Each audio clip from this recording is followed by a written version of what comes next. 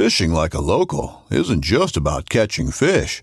It's about connecting with the environment and the people who call it home.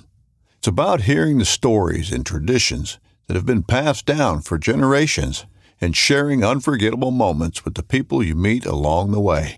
Fishing like a local is having an experience that stays with you forever. And with Fishing Booker, you can experience it too, no matter where you are. Discover your next adventure on Fishing Booker.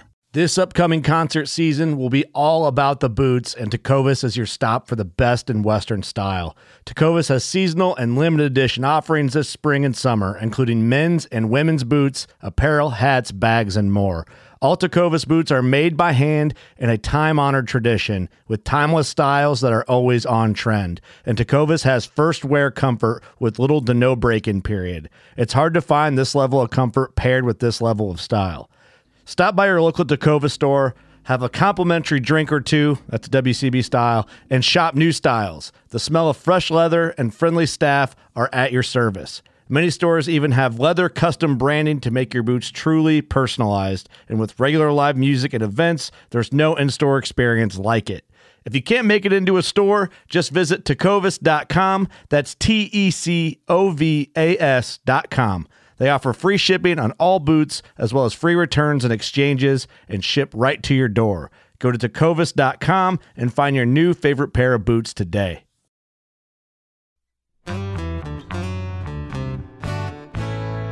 Hello and welcome to the Farm Traveler Podcast, and also happy Thanksgiving. It's the day before Thanksgiving, so happy Thanksgiving. Real quick, wanted to say thank you all very, very, very much for listening to Farm Traveler over the years. We have had an awesome year, and it is absolutely in a huge part because of you. So thank you for listening. Thank you for being curious about where your food comes from. Thank you to all of our guests for coming on the show and telling us about your passions, why you're farming, why you are doing what you're doing. So thank you all so much. I really, really, really appreciate it. So today on the show, we're actually kind of having an impromptu series on beef. Last week, we learned more about regenerative farming, about what Rep Provisions is doing, all that good stuff. And today, we are going to be talking with Ryan Goodman, who, if you follow him on Instagram, Facebook, Twitter, he goes by the name Beef Runner. And so Ryan is an expert when it comes to all things beef.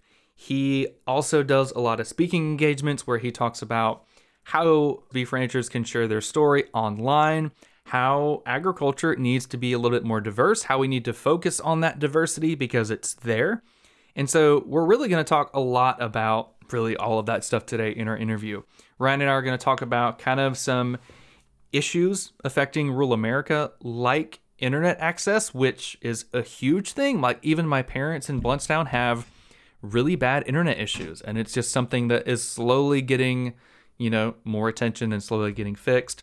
Also, some issues that beef ranchers are faced with. Things like the food supply chain, things like misinformation on labels, and all of that stuff. We'll also talk about really something that I really wanted to learn more about, and that is how we can focus on the diversity that already is in ag, and how we can amplify voices, we can help people that, their voices might have been downplayed, how we can do a better job of amplifying them, protecting them, speaking up when rude comments are made and stuff like that.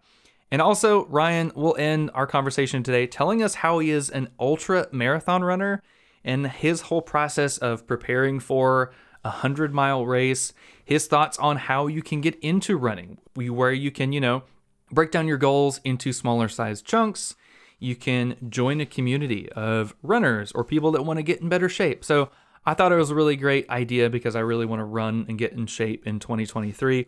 So this is an awesome interview with Ryan. Really have been trying to plan this for a while. I'm glad we finally sat down and chatted.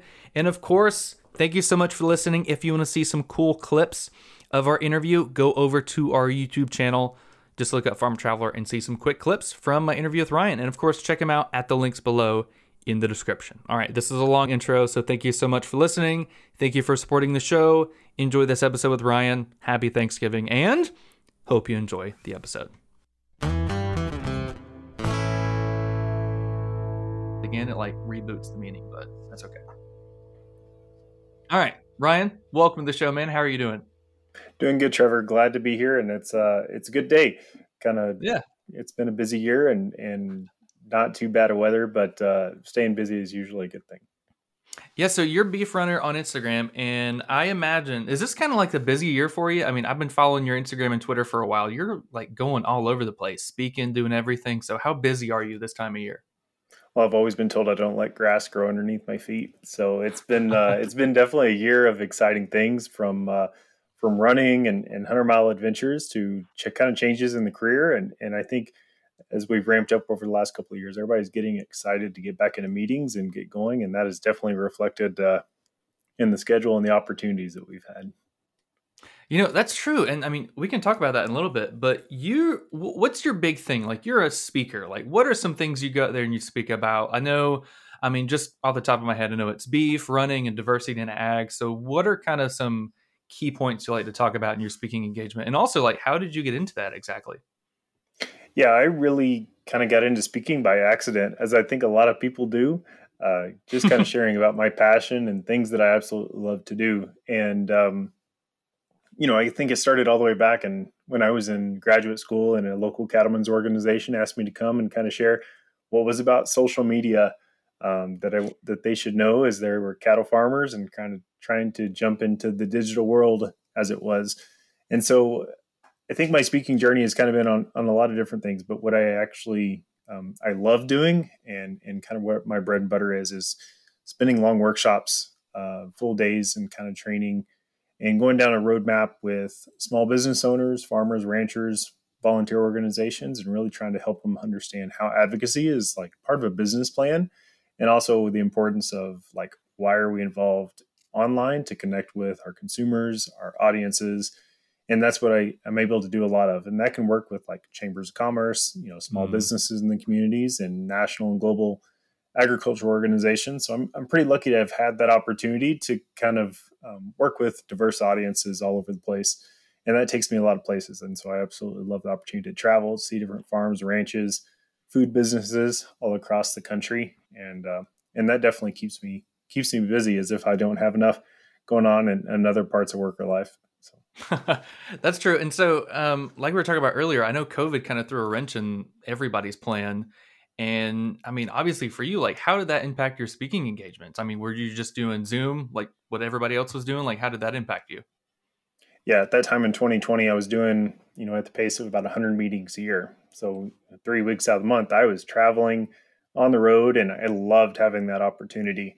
But I vividly remember back in February of 2020 and March, especially in 2020, that there was just a week there where absolutely everything canceled. People were just so very unsure about how we were going to be able to meet, how we were going to handle the new challenges that we had in front of us. And so I really kind of embraced that opportunity to say, okay, well, we've got Zoom, we've got digital assets.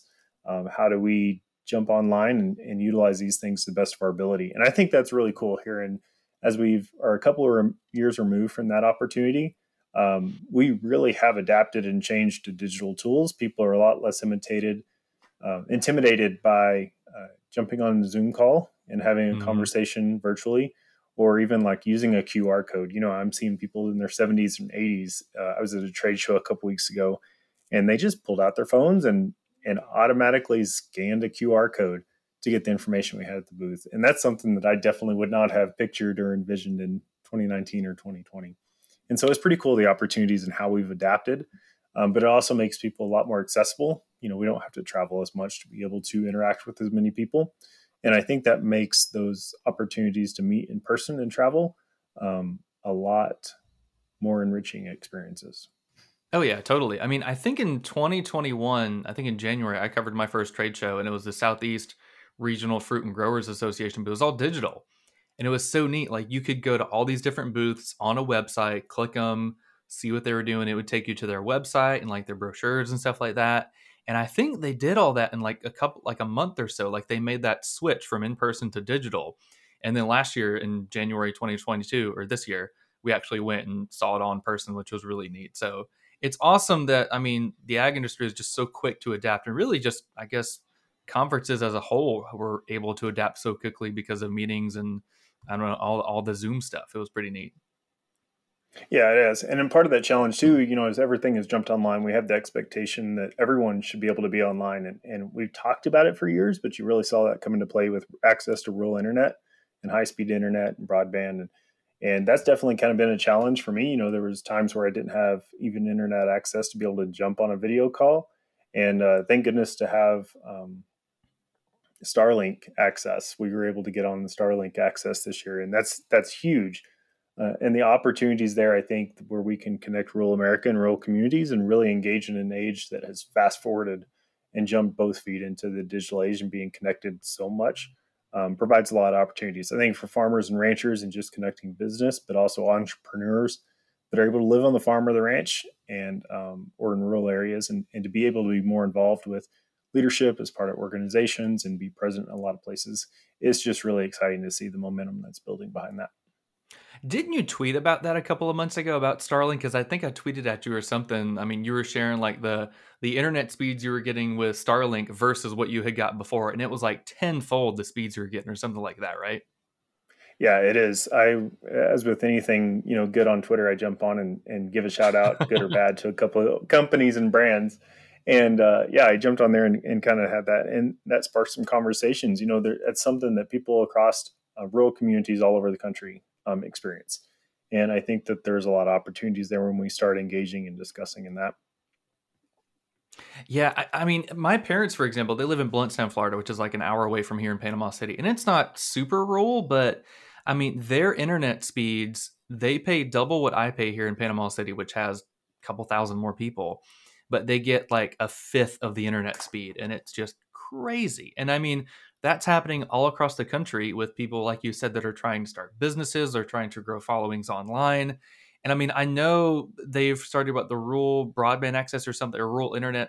I don't know. It was some law that happened like a year ago or something where they're trying to fix the infrastructure that's there that, can hopefully help people, especially in the ag world, kind of build their businesses online. Yeah, I think that's definitely been an asset to a lot of people to be able to have access to all the digital tools that we have today. On our farm, where I'm at in Southwest Virginia, we're quite removed from a lot of the population centers that there are in Virginia or the Carolinas. But we have the opportunity to jump online, jumping into beef cells and really connecting with a lot of people and utilizing video to kind of showcase what's going on the farm and being able to broadcast that. Even though we don't have cell reception yet to kind of do live videos dependably in the field, I'm able to record those and upload those without struggle when I go home. And that makes a huge impact in being able to do that. But also, building a small business and kind of our flower dahlia tubers, which have kind of become a unique enterprise on the farm. We're able to connect in the same way with customers all across the country without access. And so, we talk about it a lot, but there are very specific examples coming out where increased access allows small businesses like our own farm to be able to diversify our income, diversify our opportunities, and really kind of make our rural communities thrive. And I know we've talked a lot about those things, but it's really exciting to see some of those things come into action and some of those more specific and concrete stories come alive. And I think that's really helping to push some of these initiatives to get better infrastructure to allow some of those things to happen. Yeah, that's true. And that's a really good point. I mean, even something as simple as like uploading an Instagram video or a Facebook video or something like that. I mean, that really helps farmers get the word out there about their farm, show them what they're doing. I mean, look at people like Garrett Josie that has built just a whole, like a small little empire based on what he's doing, sharing his videos, sharing his knowledge.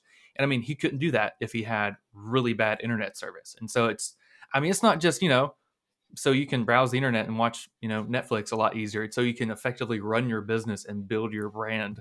And so it's cool that more people are slowly being able to do that. Yep, definitely. But we all know we always have the next obstacle is being able to get the apps to work correctly. Yeah. Also true. I mean, not only uploading, but also updating, downloading the correct app and all that stuff. I mean, that's a whole other conversation. But we actually talked a lot. I feel like, 2 years ago, maybe at the start of COVID, we did like a quick little thing talking about how beef ranchers are surviving. Tell us a little bit more about kind of your background with beef, and then kind of what are beef farmers doing now? Like, what are the current trends? What's it look like? Yeah, definitely. Beef world is something that I've been in my entire life. I grew up on a diversified, large cattle ranch in Arkansas. So we had the mother cows and the yearling calves, or stocker cattle. And then we retained ownership on those cattle all the way to finishing in the feed yards of the Texas and Oklahoma panhandles. And so I grew up with a pretty broad experience in that, and have pursued opportunities to broaden those experiences ever since I grew up. So I went to school in Oklahoma State and Tennessee, and kind of dove deeper before going out west again and going to the feed yards, working, in 45, 60,000 head cattle feed yards, and then working in ranches in Wyoming, Montana, and Colorado before jumping in the host association world. And I've been involved in policy work, communications, and advocacy and marketing, I guess, the last decade or so. And I think I recognize that that's a unique opportunity to have a very broad, hands-on experience across the sectors of agriculture and specifically the cattle industry. And so over the last couple of years, we've talked about the disruptions to the supply chain that I think have impacted every facet of our life, and beef and the meat and protein industries were not excluded from that disruption. We're to a point now, I think, that we have figured out things, and now it's we're facing other challenges as we move into 2023 in our protein supplies. And so, one of the big challenges and headlines of the year have been the drought out west that's really impacted cattle supplies, as farmers and ranchers have had to pay significantly higher prices for feedstuffs, and that in turn has resulted in them reducing their inventories, cutting their herds down in size, selling off animals earlier than they would. And that'll have impact for years to come, kind of like tighter beef supplies as we try to rebuild that herd when moisture does return. And, but, we can talk about all the price implications and things like that happen. People ask what's going to happen to the beef supply at the grocery store or at a restaurant. There will be plenty of beef. Prices may be high if kind of actions of supply and demand, but one of the unique things I think that doesn't get pointed out in these situations is that likely coming out of this, we'll see an increase in the quality of beef that's being raised in the U.S. and the supply of the highest quality beef. So like when we cut down our herds, we sell the lower quality animals or the lower performing animals a lot of the time first. And coming out of that, you've got better genetics, higher performing animals in your herd is a higher percentage. And so you produce better beef that comes out of that. And so that's really exciting to think about some of those opportunities that are ahead and down the road, once we kind of come out of some of these challenges that we have. Yeah. And speaking of those challenges, again, I think it was you or somebody else that tweeted this out. It was that during the food supply chain issues, we didn't have a beef shortage. We had a supply chain issue that was affecting all of that. Like we still had a great amount of beef, but because we had so few processors, some were shutting down, we had issues processing that beef. And so how do you think we can kind of, future-proof the food supply chain so something like that doesn't happen again? I think we've learned a lot from 2020 and kind of the supply chain bottlenecks that we have in storage or transportation or packaging of our food products, and being able to avoid some of those disruptions in the future. I know we've learned a lot from some of those different things. And so from a personal standpoint, I think a lot of people have turned to freezer beef, getting a deep freezer and how can I fill up that food? I know our farms have been able to capitalize on being able to do that, selling 15 to 20 head of cattle every year for local beef as freezer beef to local families that want to stock up on that. So I get to talk to a lot of people that want to purchase our beef or interested and ask a lot of questions. And that is one of the concerns. They say, hey, I remember when I went to the grocery store and there wasn't the beef that I was looking for, or I've seen prices going up really high right now. And I recognize that my family of 5, we eat a lot of beef. And so I want to make sure that we've got protein in the freezer when that is there. So I think that's a lesson that a lot of people have learned if they had the opportunity with their income to stockpile a little bit in the freezer, that can be a huge asset and opportunity. I also look at that as kind of a fun adventure. I talk to a lot of people that they're just used to eating ground beef or roast. They think a T-bone. But when you get a quarter or a half of beef, you get all of those cuts. Maybe some steaks or roasts that you weren't used to, and kind of some adventures in grilling and in the kitchen. And that's where I have a lot of fun with conversations with people. They'll come up to the truck when we're selling beef in town, off the tailgate, and I was like, well, what are these beef tips, or should I get beef tips or stew meat, or which roast should I get?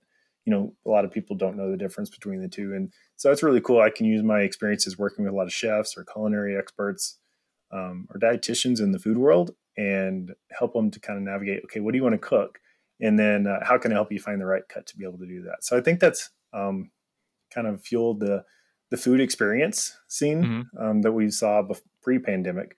But a lot of people are kind of looking at, okay, I may not always be able to get that strip steak or that ribeye that I want, but where are some other cuts that I can experience and kind of change up the menu and get those new, flavor and texture experiences at the dinner table.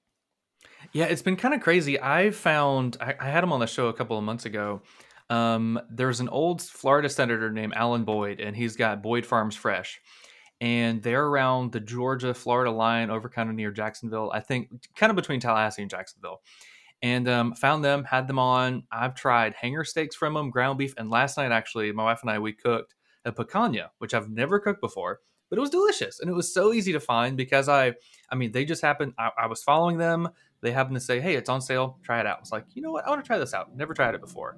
And it's awesome. Kind of like how you're saying, people have gotten more adventurous with food, with cooking, trying new things because of COVID. And because, these specialty, smaller scale beef farmers are bringing cuts that you won't find at a grocery store. And it's like, hey, let me try that. I think you're kind of, I don't know, making your food supply chain a lot smaller because the people raising your beef and it's a lot more local to you, which is great.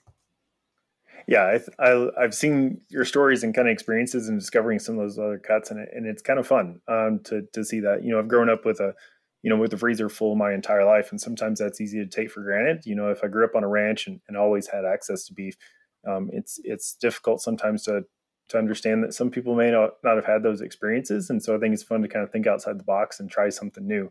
And it's really cool to see the different farms and ranches being able to take advantage of that opportunity. Even here in our small community of a couple hundred people, there's 3 different farms that are offering local beef. And that's kind of become a bit of a challenge of like, well, how do we differentiate? And you see a lot of people using marketing terms that aren't exactly true or aren't, backed in science or fact or actual substantial numbers or make a difference in kind of the quality of beef. And those things kind of get under my skin a little bit because I refuse to use terms such as, antibiotic free or natural or hormone free, or even grass fed when we're selling our beef, because, there's a lot of perceptions out there that are fueled by the free from terms, and they really have a lot of negative implications. And so, it can be difficult. And when we're trying to get ahead in the marketing scene locally, and you've got so many different farms and outlets where we can get our food from today, that's a really great opportunity. But I think when we talk about advocacy over the last decade, 15 years online, we've been fighting misperceptions around food today. And I think those continue to be fueled today, maybe just in different forms. Yeah, let's talk about that a little bit. I'm kind of the same. I see all these labels like grass-fed, cruelty-free. I'm like, okay, all right. A lot of them are like one you just mentioned, antibiotic-free. That's in milk, which again, I saw you posted that today on Instagram, like antibiotic-free milk, antibiotic-free meat. Well, everything you eat, meat, dairy, whatever, it's checked multiple times to make sure there's no antibiotic residue. And so it's really just using scare tactics. Do you think that if this product doesn't have it on there, then it's going to have antibiotics in there, when in reality it doesn't? And so it's just kind of, do you think it gives farmers kind of a bad name whenever they have that stuff on there?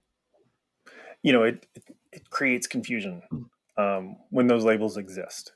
I'll give you a couple examples. I think, there was an article that came out today about dairy, and it was saying that consumers preferred to purchase dairy milk from farms or cows where it was labeled as antibiotic free or antibiotics weren't used in an unnecessary manner. And I'm like, well, what do you mean exactly? What's a specific example of unnecessary use of antibiotics?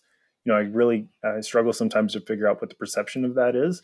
And I think that's fueled by a lot of those free from labels. And it's really intriguing to me that a lot of people don't understand that every load of milk is tested for antibiotics and antibiotic residues to ensure that that's not getting into the supply.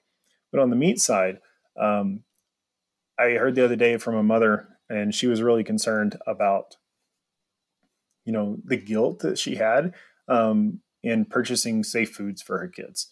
And the story, as she was sharing her story and she kind of went on, it kind of came to realization that she felt a lot of guilt because she could not afford to buy the beef that had the antibiotic-free label on it. And she had just come to terms with the fact that she was feeding her kids meat that had antibiotics in it because she was guilty. She felt guilt because she couldn't afford the better meat that didn't have antibiotics in it.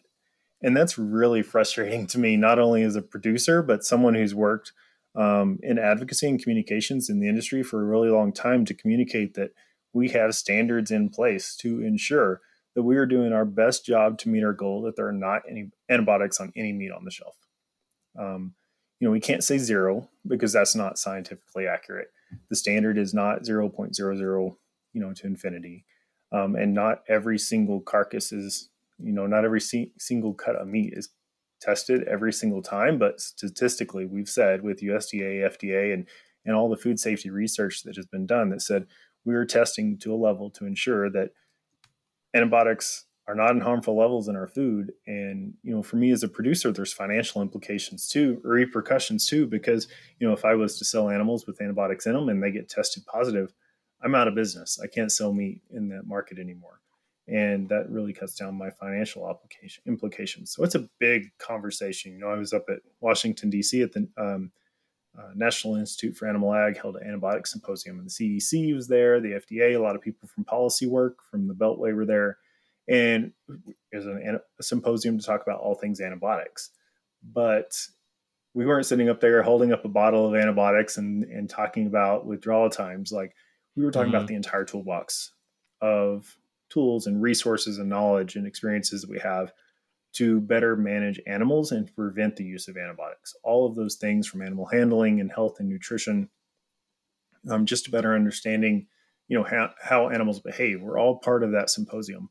And so when we talk about antibiotics in the supply, it's not as simple as just putting a free-from label on there because you want to, but there's a whole lot to that, conversation. So when it comes back to, when I'm at the table in town selling our meat to customers, we'll have a lot of people come up from Winston-Salem, Charlotte metro areas, and they'll say, "Oh, well, is your meat antibiotic free?" And I'll say, "No, we're not selling meat that's antibiotic free. We treat our animals when they are sick and using antibiotics with the guidance of our veterinarian. But I can tell you today that this animal that this meat came from never received antibiotics in its life." And it's a bit of a conversation, but it really, like I said, grinds my gears when we get those free from labels, not only because they create the guilt that's really unnecessary, but it creates a lot of confusion out there about what are actual farm practices that are being used. And I think undermines all of the work that we as farmers and ranchers are doing to raise safe food products. Oh yeah, 100% agree. I mean, you probably know her, Michelle Payne. She's got the book. It's talking about like food bullying and stuff. And she does a great job kind of breaking down how misinformation like this really gives farmers like a bad name. And when there's so much that goes into it, when consumers think you either give cows antibiotics or you don't. But there's so much that goes into that. Like you're saying, like if a cow is sick, we give antibiotics as like a last ditch resort. We don't give all of our cows antibiotics. There's so much that goes into it. And just by, making it just a small issue, like, oh, it's either antibiotic free or it's not. You're like, no, there's a lot more to it. And I mean, that's awesome that you're like, actually, no, we're not giving away antibiotic free milk. Here's what's going on. Here's why, this is what it is. Yeah. And I think that continues and expands in hormones. I mean, added hormones are a completely different, another conversation that adds to that complexity, or grain fed, grain finished, or grass fed. But what I found a lot in kind of marketing local beef and working with farmers and ranchers all across the country that are marketing in lots of different ways. I've worked in some of the largest feed yards in the country, and I've worked for several different operations that produce beef for niche products. And what I've learned is that people want quality. They seek out, quality food, quality proteins, and really want to have a better understanding of what makes that. And they seek out convenience. And today, I think part of that convenience is meeting a local farmer, someone local. It feels really good to support a local farm directly. And I think that that's a really cool opportunity and kind of that convenience factor that comes in. But, at the end of the day, we want to be able to sit down and have a good meal that tastes great and we enjoy it. And I think it's that environment. We're coming up on the holiday season, Thanksgiving, Christmas, New Year's, all the holidays that exist. And what you think about all of these times is it's food and family and friends. And I think that's where it all comes together. And that's a really good feeling at the end of it. Yeah, well, that's awesome. I think that's huge. And I think, the more farmers like you guys are doing to get out there and be the face of your products and talk with consumers, I think that'll be great. And I think that's obviously a huge educational tool, which hopefully will happen more and more as, I've been seeing like kind of a surgence of more farmers doing direct to consumer, going to farmers markets, maybe being like at Boyd Farms and they're selling online or they're going everywhere, kind of selling, which, I think is huge. Do you think that's kind of a trend right now in beef? I think I think that's one of the trends. And being able I think a lot of farmers and ranchers are looking for opportunities to diversify their income and diversify their operations. And so local marketing can be one of those avenues. It's a lot of work to market locally on any scale. And so if you're going to jump into that, and do it right and do it sustainably from an economic, financial standpoint and kind of your time and bandwidth and resources, it takes a lot of work to kind of accomplish some of those things. But I think local beef and local opportunities and more regional food is definitely something we've seen and will continue to grow. And I think it has its place as for a good segment of the population that has the disposable income or the income available to be able to do that. But we can't forget the people that maybe don't have those resources or access to those resources. And that's where that's where our larger food systems come into play. And that's critically important. So as much as we talk about, well, it's nice to have all these, antibiotic free beef or local food or high quality beef, I think it's really important to also remember food access is really a huge issue as we come into play in some of these things. And so the president's kind of conference on food, nutrition and health, I'm butchering that name, but the president revived the conference talking about nutrition in the country, and access to food was one of those huge topics that come up, and being able to do that. And I think you see a lot of conversations that are coming up with that. So not only local food, it's really cool to see. There's a school in Greenville, South Carolina, that's serving certified Angus beef, in all of their school food programs. They're serving premium, high quality beef, as part of school food. And then you see a lot of school systems incorporating local food products when they can, local vegetables, local beef, local protein into their schools. But you also see a lot of conversations about maintaining free lunch programs. And that was one of the cool things that I saw coming out of Colorado. They, passed in the election, opportunity to extend permanently free school lunch programs. And so I think there's a lot of different facets that are good trends and positive trends or constructive opportunities that we're working on across the food industry. Hey, it's Ryan Reynolds, and I'm here with Keith, co-star of my upcoming film, If, only in theaters May 17th. Do you want to tell people the big news?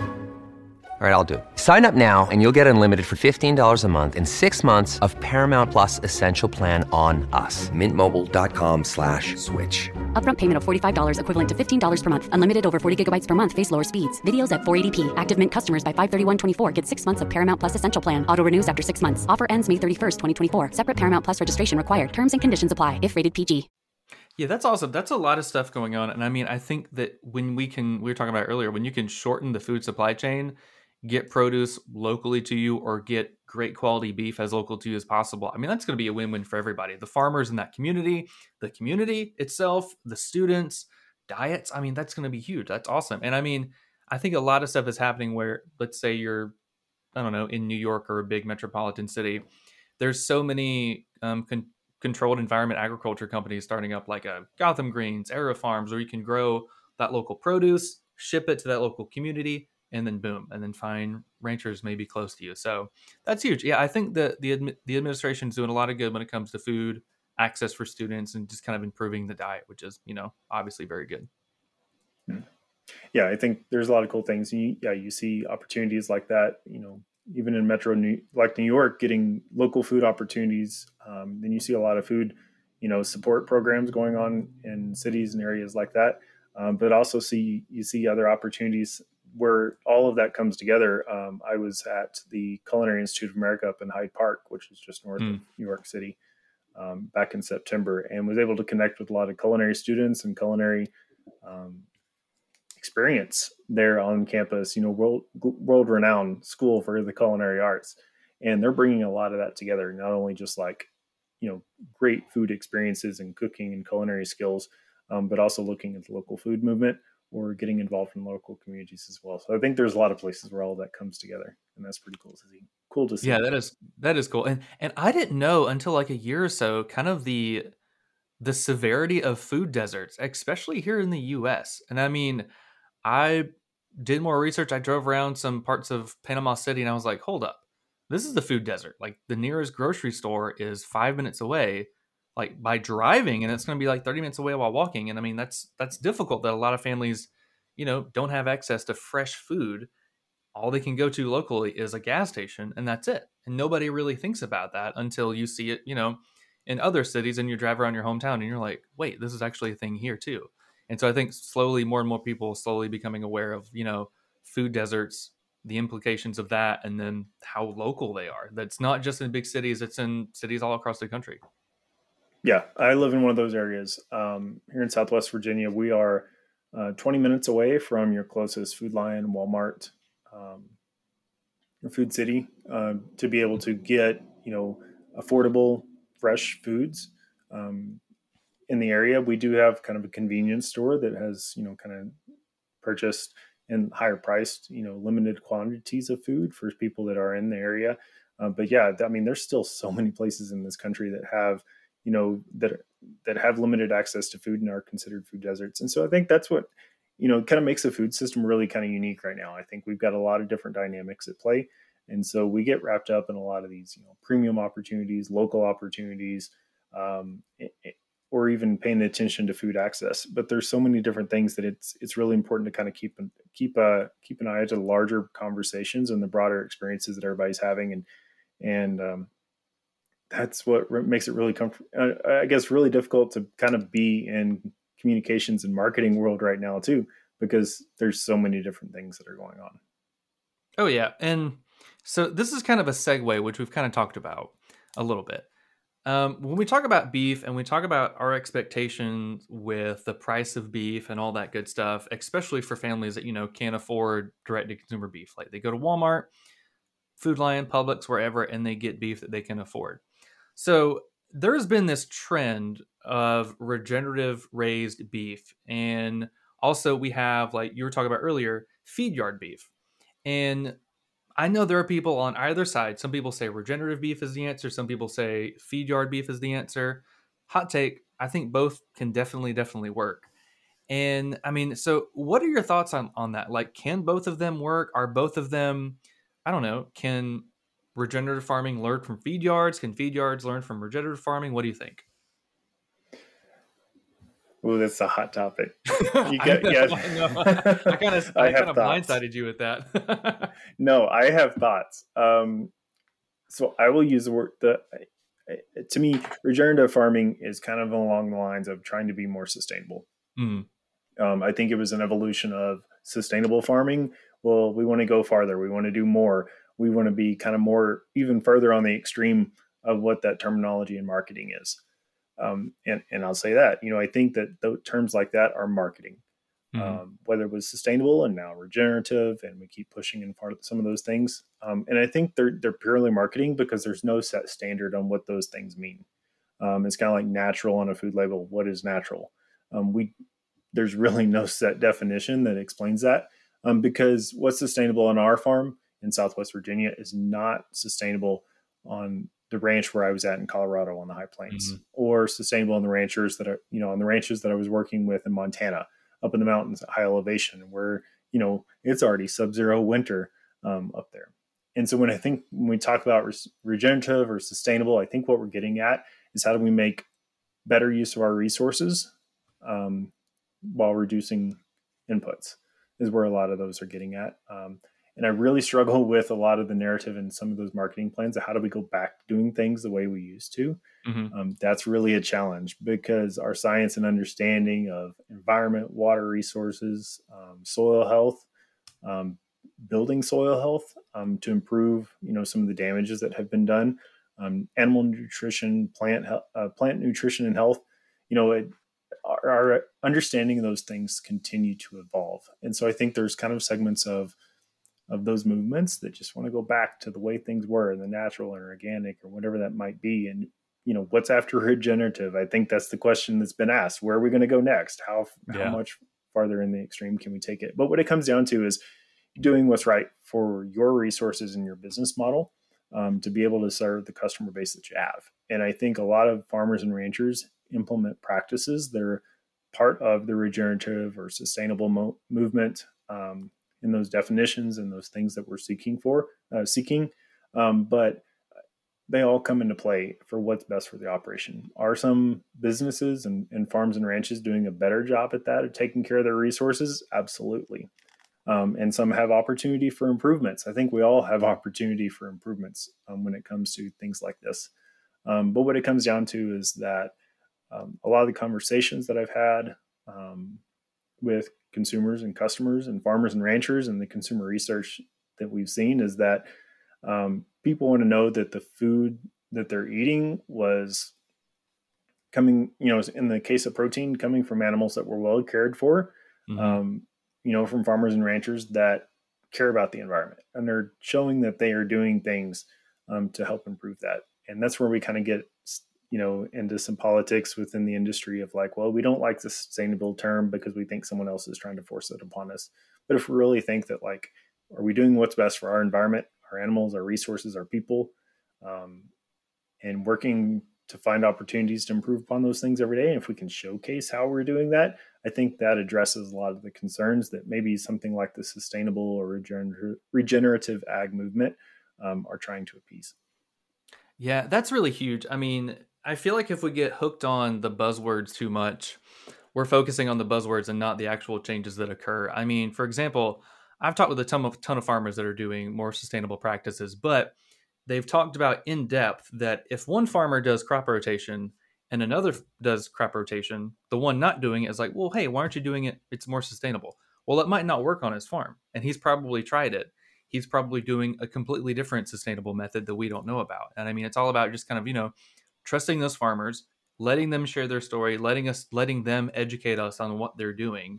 And, like you said, not getting hooked up on the terminology that really doesn't have any standards to live up to, which is also, I feel like that's, a 3-hour discussion on all these buzzwords and everything in ag and food that, have no data behind them. They're just buzzwords that farmers didn't come up with, but marketing agencies did to help their products fly off the shelf better. Right. And, at the end of the day, I think it's important that we allow and recognize farmers and ranchers to do what's best for their business, their operations, their animal, their environment, right? Whether that's crop rotations or cover crops or grazing, rotational grazing, or working with different water resources, whatever it is that they have, even to like what time of year are you calving? That comes into the situation. And there's reasons for that. And so I think it's important that, we kind of recognize, and one of the ways that we have freedom to continue to be able to do that is to share our story and share what it is we're doing and why we're doing it. But also acknowledging the concerns of our consumers, our customers, because at the end of the day, if we don't have customers and we aren't acknowledging their concerns or showing them how we're addressing some of those things, we may not have customers at the end of the day and be able to stay in business. And so I think it's really important that we acknowledge that, the freedom to choose and the availability of that choice is really important. So, those farms who are operating to market to niche customers and niche audiences, I think it's really cool that they can serve and they can provide as a resource to those groups in that outlet and being able to do that. But it's important that we don't kind of take derogatory actions towards those that don't choose to market to those niche audiences or in that method, because there are other customers and other needs and wants out there too. Yeah, I like that. I mean, just kind of doing, trusting the farmer, finding farmers that you'd agree with, and not chastising farmers that aren't doing things that, I mean, as a consumer, like I've really, when I started this podcast, I was kind of like, well, growers that grow organic are crazy. I'm not going to buy organic produce. But now after interviewing dozens and dozens, I'm like, these guys are doing it because of X, Y, and Z. They've put in hundreds of hours of research into it. Like, I need to trust them. If they're growing organic, they know why they're doing it. If you're raising beef in feed yards, or if you're raising beef regeneratively, like, you have your hard data on why you're doing it. Like, it's not my domain. It's not my career. I need to trust you. I need to ask you questions, but I need to trust you and just kind of build a relationship there, which again is awesome when you have more companies selling direct to consumer. You can have those conversations, sometimes hard, sometimes easy, sometimes great conversations, obviously, which is awesome. Definitely. It'd be a whole lot easier if we were able to just raise our calves and ship them off to the feed yard and sell them. And that'd be our marketing plan. But to be able to grow the operation, to grow, as the family grows, we're not always able to grow more acreage and keep growing that way. So diversifying the farm for us has meant, going into flower tubers and kind of getting into that market, but also marketing local beef. And that's an opportunity. It's some added value to some of our animals, but it's really fulfilling at the end of the day, to be able to hear those conversations and hear those stories and be able to connect with our neighbors in that way, and know that we are raising food to fill their tables and tables of families all across the globe. And that's kind of cool at the end of the day. But yeah, there's no black and white, no clear cut lines on all of it. It takes a little bit of everything to make it work. Yeah, that's true. And okay, another wonderful segue. So going back to the beginning, your speaking engagements and talking about diversity, having conversations, you're also really big on having better diversity in ag. And tell us kind of about that. I know you do a really good job of that online, kind of showcasing your experiences, what things we need to do better. So tell us kind of the inspiration and the whole story behind that. Yeah, that could be a whole hour in itself. But I think to kind of get to the chase, I grew up like many people in conservative rural America, growing up in a farming and ranching community, and kind of just knew the people that were around me. But as I've moved across the country, I've had the opportunity to experience a lot of different things. And specifically in June of 2020, that really came home to me, and being able to impact me personally, but also opening my eyes. Okay, how can I take action to make things better for other people so they don't have to experience some of the things that I have, or some of the things that have been brought to light from other people's experiences. And in June of 2020, I was at an organization and the CEO came up unannounced, unprompted, with a new staff culture document. And you think about the culture in society in June 2020, that all that was going on and cropping up in diversity conversations kind of at the forefront of the headlines. And in that staff document, it asked that we as staff in the organization recognize members' conservative values, but never in that did it acknowledge any other type of diverse thought or people in the room or in our community. And that was really difficult. And a few other staff members and members of the organization came to me and said that they were really uncomfortable with how that unfolded and the lack of acknowledgement or recognition or respect for other people's views. And when we were talking about, I went directly to the CEO and I said, we should be recognizing all forms of diversity in our organization, not only in our staff culture document that no one had any input on as staff or as members of the organization, but also just respectfully out of people who are our customers, the demographics of our industry and our community. We should be recognizing those.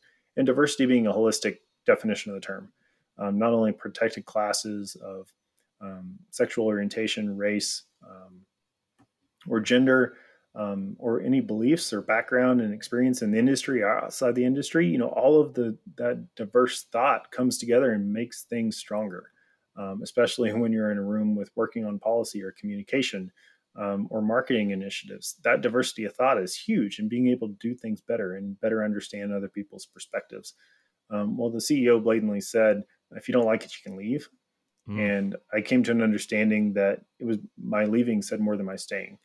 And I think it's really important. Ever since that time, I've found how I can help to elevate conversations of the importance of diversity and inclusion in our industry, because our industry, ag industry, is very diverse.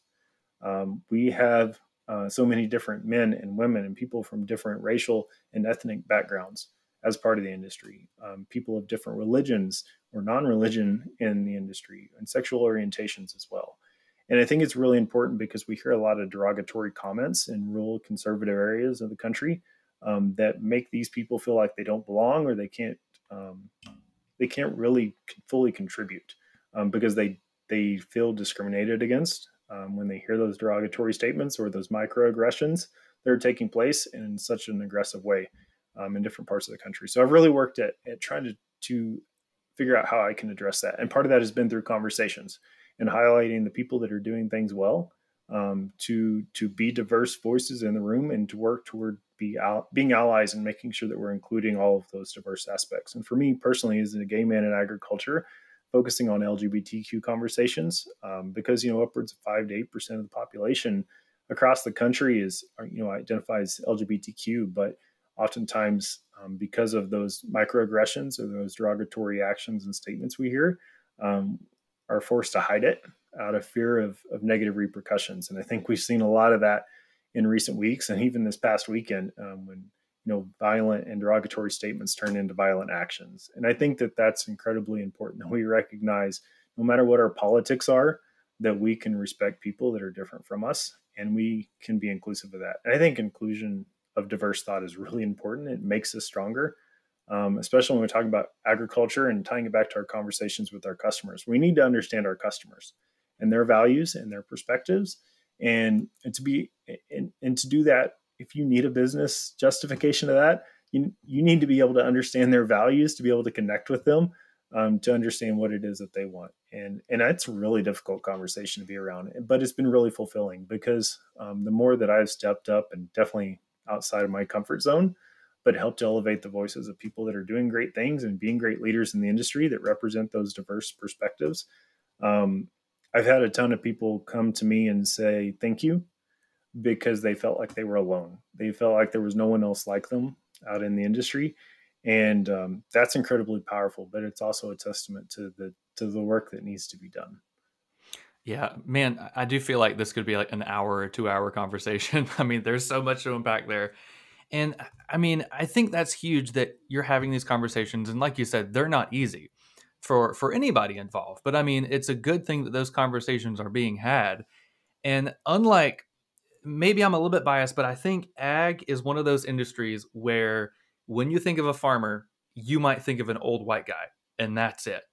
But it's so much more diverse. I mean, like you're talking about, there are women on ranches. There are like farmers from every ethnicity, every race, every sexual orientation, like you're saying, that we don't really think about because I always say, whenever we think of a farmer, we think of that old timey painting, American Gothic, with an old man and an old lady, and that's it. But I mean, I would say it's really reflective of our current society now, just extremely diverse. Like, you don't have to be X, Y, and Z to be a farmer. Like, literally anybody can be a farmer, and we've got to be more respectful on that. And I mean, honestly, I grew up in a very conservative town, and honestly, being a part of FFA was an amazing experience. I was in it in high school, and I was a state officer. And honestly, I interacted with a lot of LGBTQ, and that was my first time. And I was like, oh, okay, these people are different from me. That's okay. That's fine. And I don't, that was just a great introduction. And just, I would say, unfortunately, we didn't have like those huge conversations, but now I'm learning, I need to have those conversations, especially when I hear somebody say something derogatory. I need to speak up. I need to be an ally. And yeah, there's a lot that goes into that. There's so much, because I feel like, I don't know, it's tough for a lot of people, especially the old timey conservatives that don't want to change. But I would say they would have more in common than they would otherwise think. Definitely. And it could be a really difficult thing. And I think what I hear a lot is people saying, oh, how can I be an ally? That's one of the big things that I've learned. I had a series of articles and stories that I shared, launched in the month of June. And just during the month of June alone, had over 500,000 different readers, on those stories that I was sharing.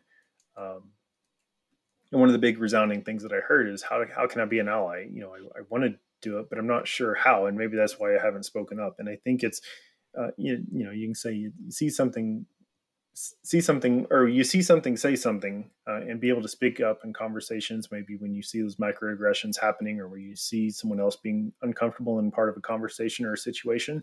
But I think one of the big things where you can start is by asking questions and hearing other people's perspectives and amplifying those.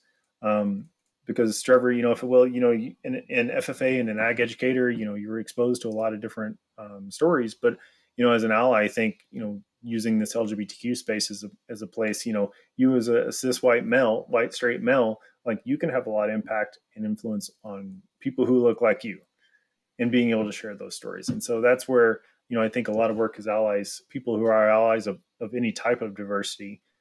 Don't be afraid to kind of join the conversation and elevate the stories of those who are doing well, because people that maybe agree with you on most things will see you sparking the conversation, even if they disagree with you on that topic. They can try to, that can be kind of breaking down walls and breaking down barriers and making them at least maybe planting a seed where maybe down the road they can be more comfortable and maybe asking some questions or recognizing the importance of recognizing, acknowledging, and respecting diversity of thought when it comes to those situations.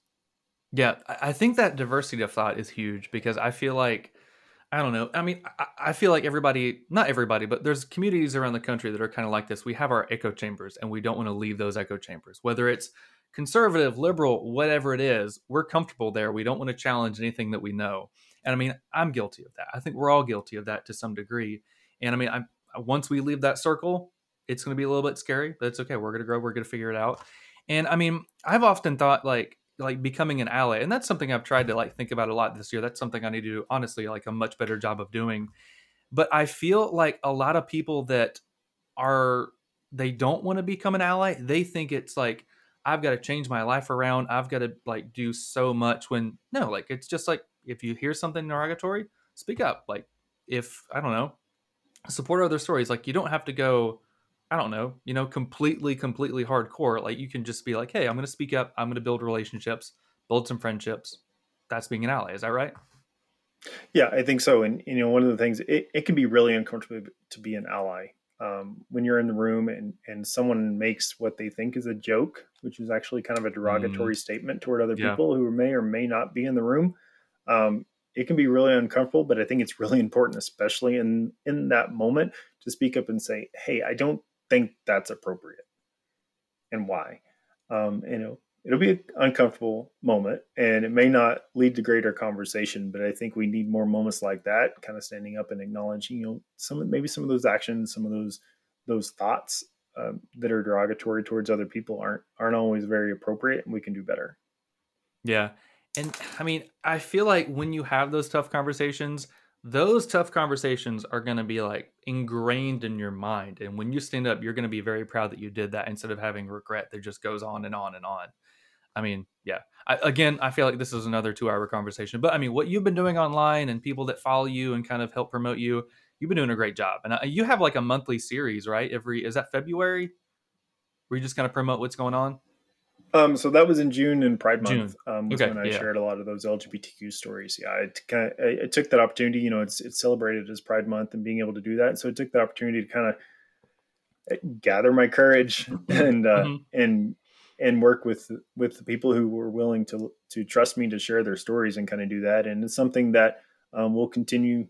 I think it's year round, and I'm definitely continue to kind of share those stories. I was definitely more concerted effort, in June when those stories and those topics are top of mind. But it's something that continues. I've had the opportunity to speak and work with a lot of organizations. I think it's really cool in this space, in agriculture world, especially in ag industry, working with some organizations that said, hey, we want to do better. We're inviting, diverse people with diverse thoughts and diverse perspectives in to share their experiences. So we can now do better. And that's your major ag organizations, major, associations, membership organizations, or ag industry that are having a lot of those conversations. And I think what's really cool that I've learned and experienced through a lot of that, a lot of our corporate, structured organizations and ag, such as your pharmaceutical cells or your marketing agencies and things like that, they have really cool work internally. Employee resource groups is kind of the terminology that you use that maybe a lot of people are not familiar with, but employee resource groups are groups of their peers that work together on different topics and different themes. And that may be people of color, or men or women, or differently abled people, or LGBTQ issues. And I think it's really cool. There's a lot of work going on there, how we can be more inclusive, how we can incorporate more diversity into our work that we're doing. What I think would be really cool, and I've been working with these organizations on is like, how can we share those resources and that knowledge of how to have those conversations better with the grassroots people, everyday people that are involved in agriculture. Maybe they're not employees of those organizations, but your everyday people involved in agriculture, farming, and ranching could really benefit from those resources and learnings and insights of how do we have those better conversations. And so that's some of the work that I continue to do, not only to help, organizations that want to continue to improve upon what they're doing, but how can we make those resources that those experts have from those experiences and those people who are doing the work, how can we make those resources available to people like you and me who want to learn more and want to figure out how we can do better on these different topics. Yeah, totally agree. Sorry, you broke up for a second.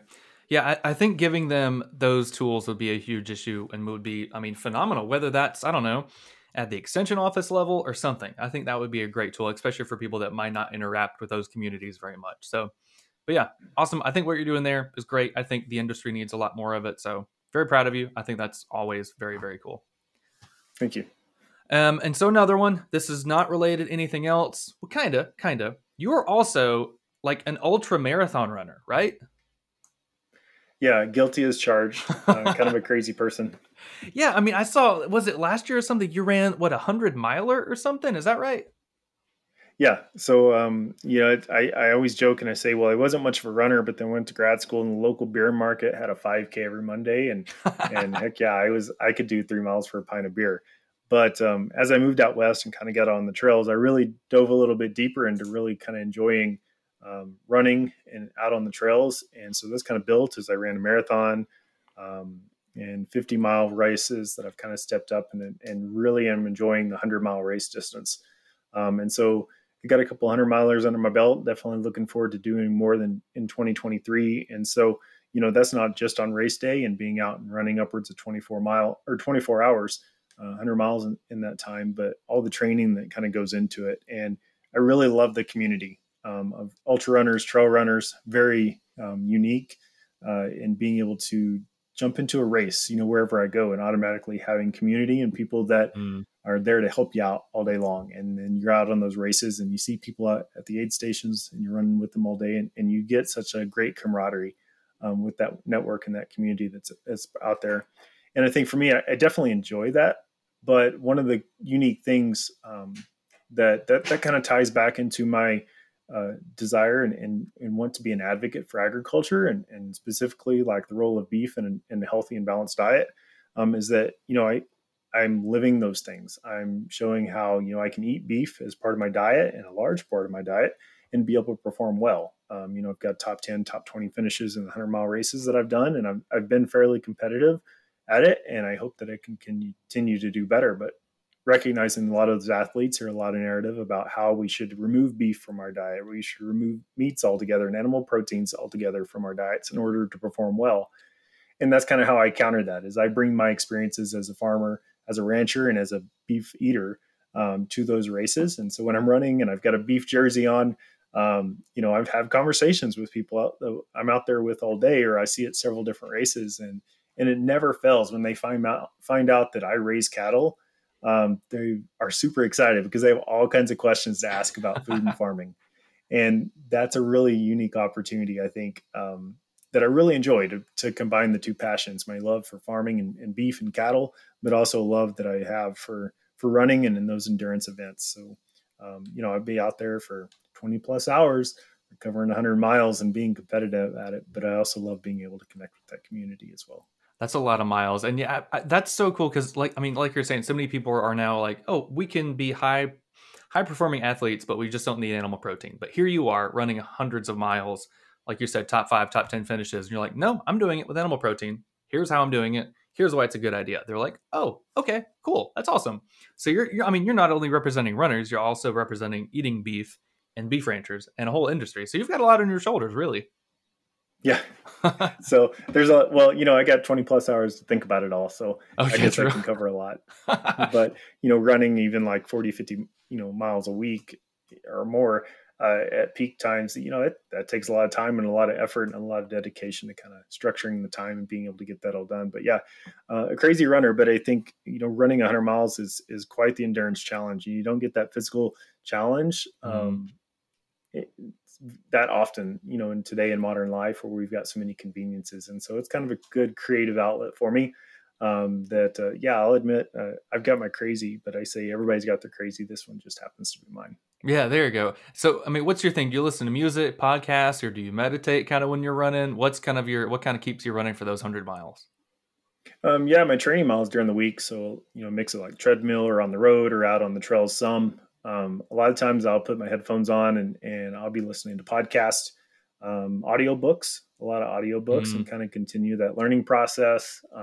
Or a lot of the podcasts that are hearing like other people's running stories and adventures, that's kind of a cool way to pass the time. But during races, usually, especially when I'm out on the trails, I don't wear any headphones. One, because, when you're out on the trails, you kind of need to be attentive to everything that's going on, but I also enjoy the conversations that happen throughout the day. So I kind of really want to be attentive to who I'm around and who that opportunity exists to kind of connect with while I'm out on the race.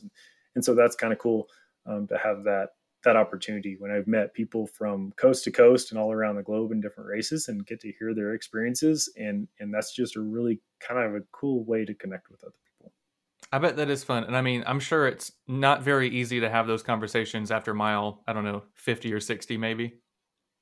I think it's even more important to have those conversations after mile 50 or 60. So you can kind of not just focus on maybe the pain that you're having and sore muscles and exhaustion and fatigue, but be able to kind of have that camaraderie and share that experience with other people. And there's a lot of motivation that comes along when you're running with somebody else and you're both in the same state and both struggling because you've had, the same number of miles behind you. That I think that's even where those conversations even become more important. I bet. Yeah. That's what keeps you going. So I have been needing to work out and be healthier and be more active. So 2023, I think I've said this for like 3 years in a row, but I'm going to actually try to do it. Be more active, run some more. What advice would you give for somebody that wants to run? I just bought some On Clouds. I'm super excited. They're super, super soft. Might run and jog in them. So what kind of advice would you give for anybody that might want to get into running, yet alone like distance running?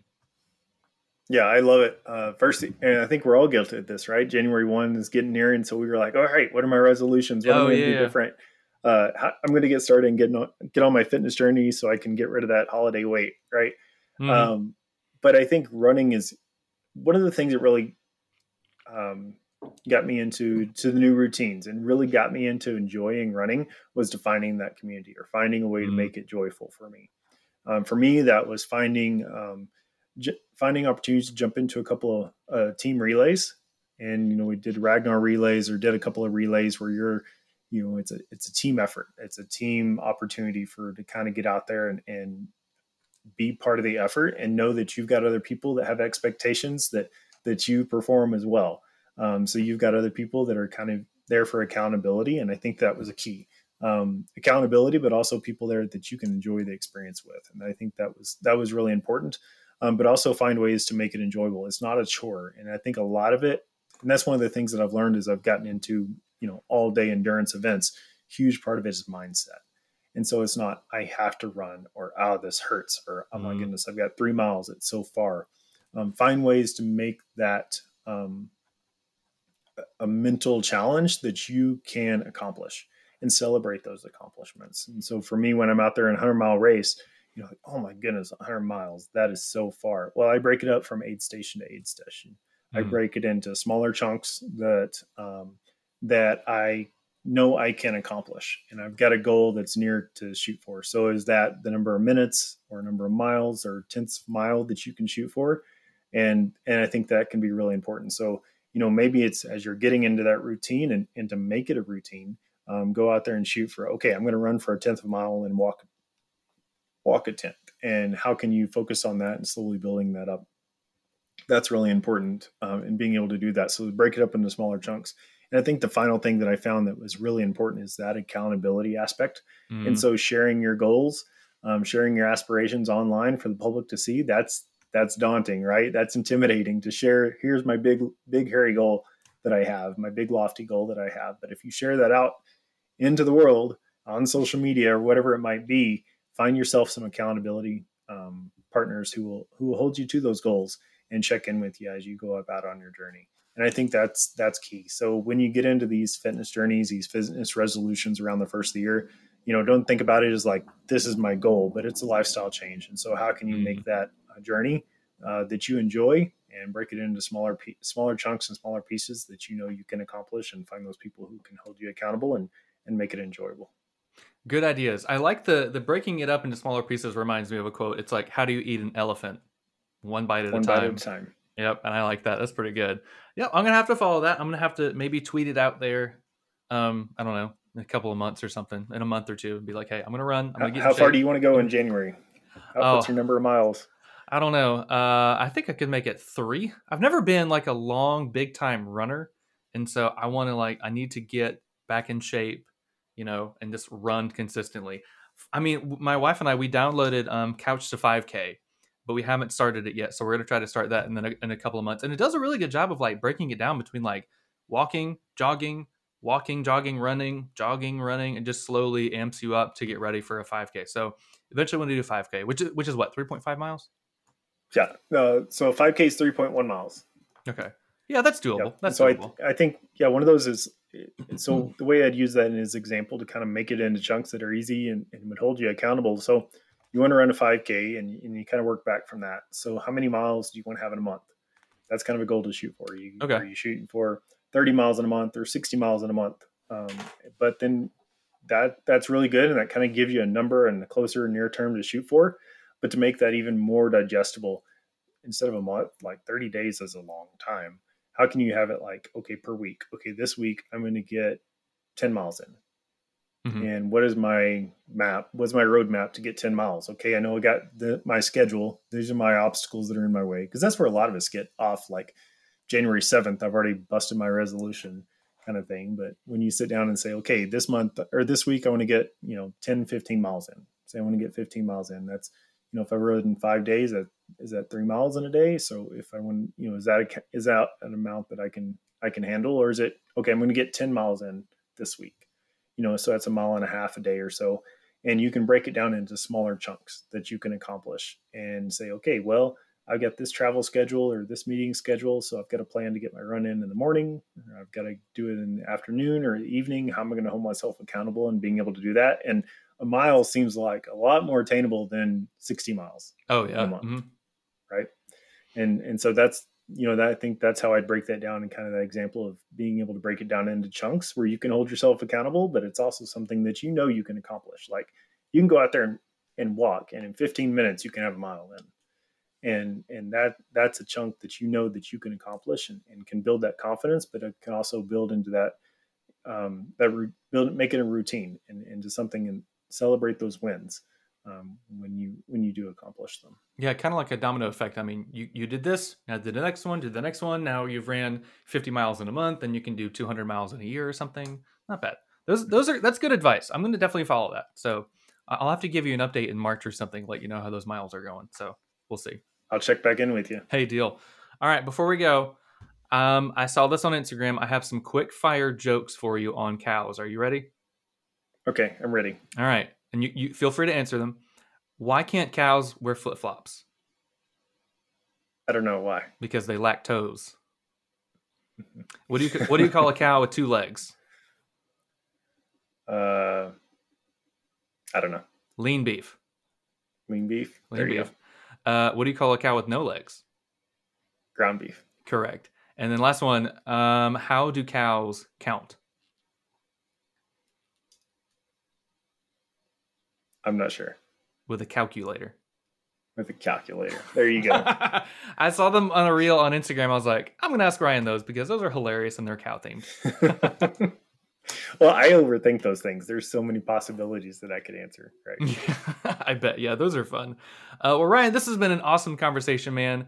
If people want to follow you, if they want to follow you on Instagram, Twitter, your blog, or wherever, where can they go to follow you and see what you're doing? Yeah, I definitely encourage everybody to reach out. Let me know. Do you have running goals that you want to accomplish, or do you have questions that are burning questions about, cattle or beef? And if I don't know the answer, we'll find somebody who does. But I've made it easy to find me online. It's at Beef Runner on any of the social platforms, or beefrunner.com, and you can find me. And feel free to shoot me a message, ask me a question, or or if there's something that you want to learn more about, whether it's diversity, equity, and inclusion, or any of the ag topics are running, I'm more than happy to jump into a conversation. Yeah, and are you the moderator of the Facebook group Ag Proud, right? Yes. So Agriculture Proud was my brand that I started way back in the early 2000s as kind of an opportunity. And that's kind of what built the story of ag community and advocacy for me. Even though some brands have kind of tried to, I guess, plagiarize it these days as some of their own, but that's a whole nother story too. But yeah, Ag Proud is something that I'm pretty proud of being able to build, a community of tens of thousands over the last couple of decades, and being able to help so many people through their advocacy journey, or just be able to connect with ag in new ways that they hadn't before. Yep. Well, there you go. Sorry, you broke up again. All right. Well, perfect. Well, Ryan, thanks so much, man. It was great to finally chat with you for a long time. We'll have to have you on again soon to keep up the great work. We'll be following you on Twitter, Instagram, everywhere like usual, but really appreciate it, man. All right. Thanks, Trevor. Appreciate it.